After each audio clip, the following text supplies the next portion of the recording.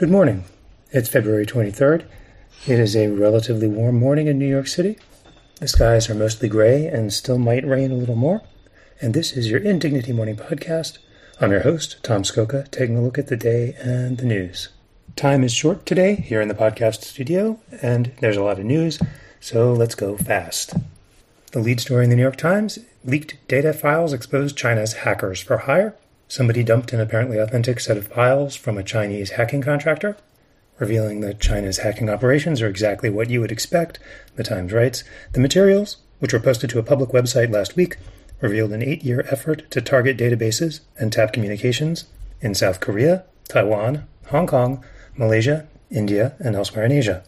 The files also showed a campaign to closely monitor the activities of ethnic minorities in China and online gambling companies. Sounds about right. Below that, Russia is still holding Alexei Navalny's remains. The United States apparently chose not to aggressively pursue an investigation into just how close to the Mexican president cartel money had flowed. The Times writes that law enforcement officials had little appetite to pursue allegations against the leader of one of America's top allies. Inside the paper, on page A7, bucking a trend, the Times reports that Chile's wildfires are probably not attributable to climate change, according to scientists.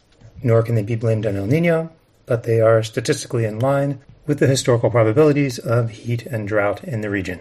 On page A14, the county executive of Nassau County, New York, unilaterally put out an executive order banning trans women and girls from competing in county athletic facilities with women's and girls' teams.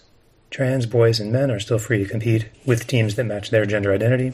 The order, the Times reports, probably violates the New York human rights law. But who cares about a detail like that when you can bully some kids?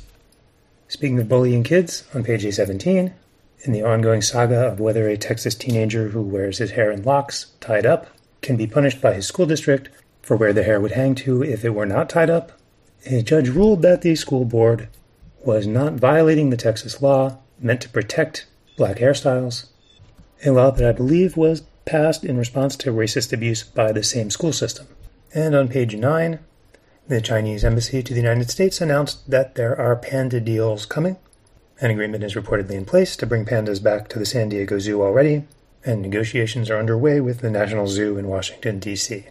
That is the news. Thank you for listening. Please subscribe to Indignity to keep us going, and if all goes well, we will talk again on Monday.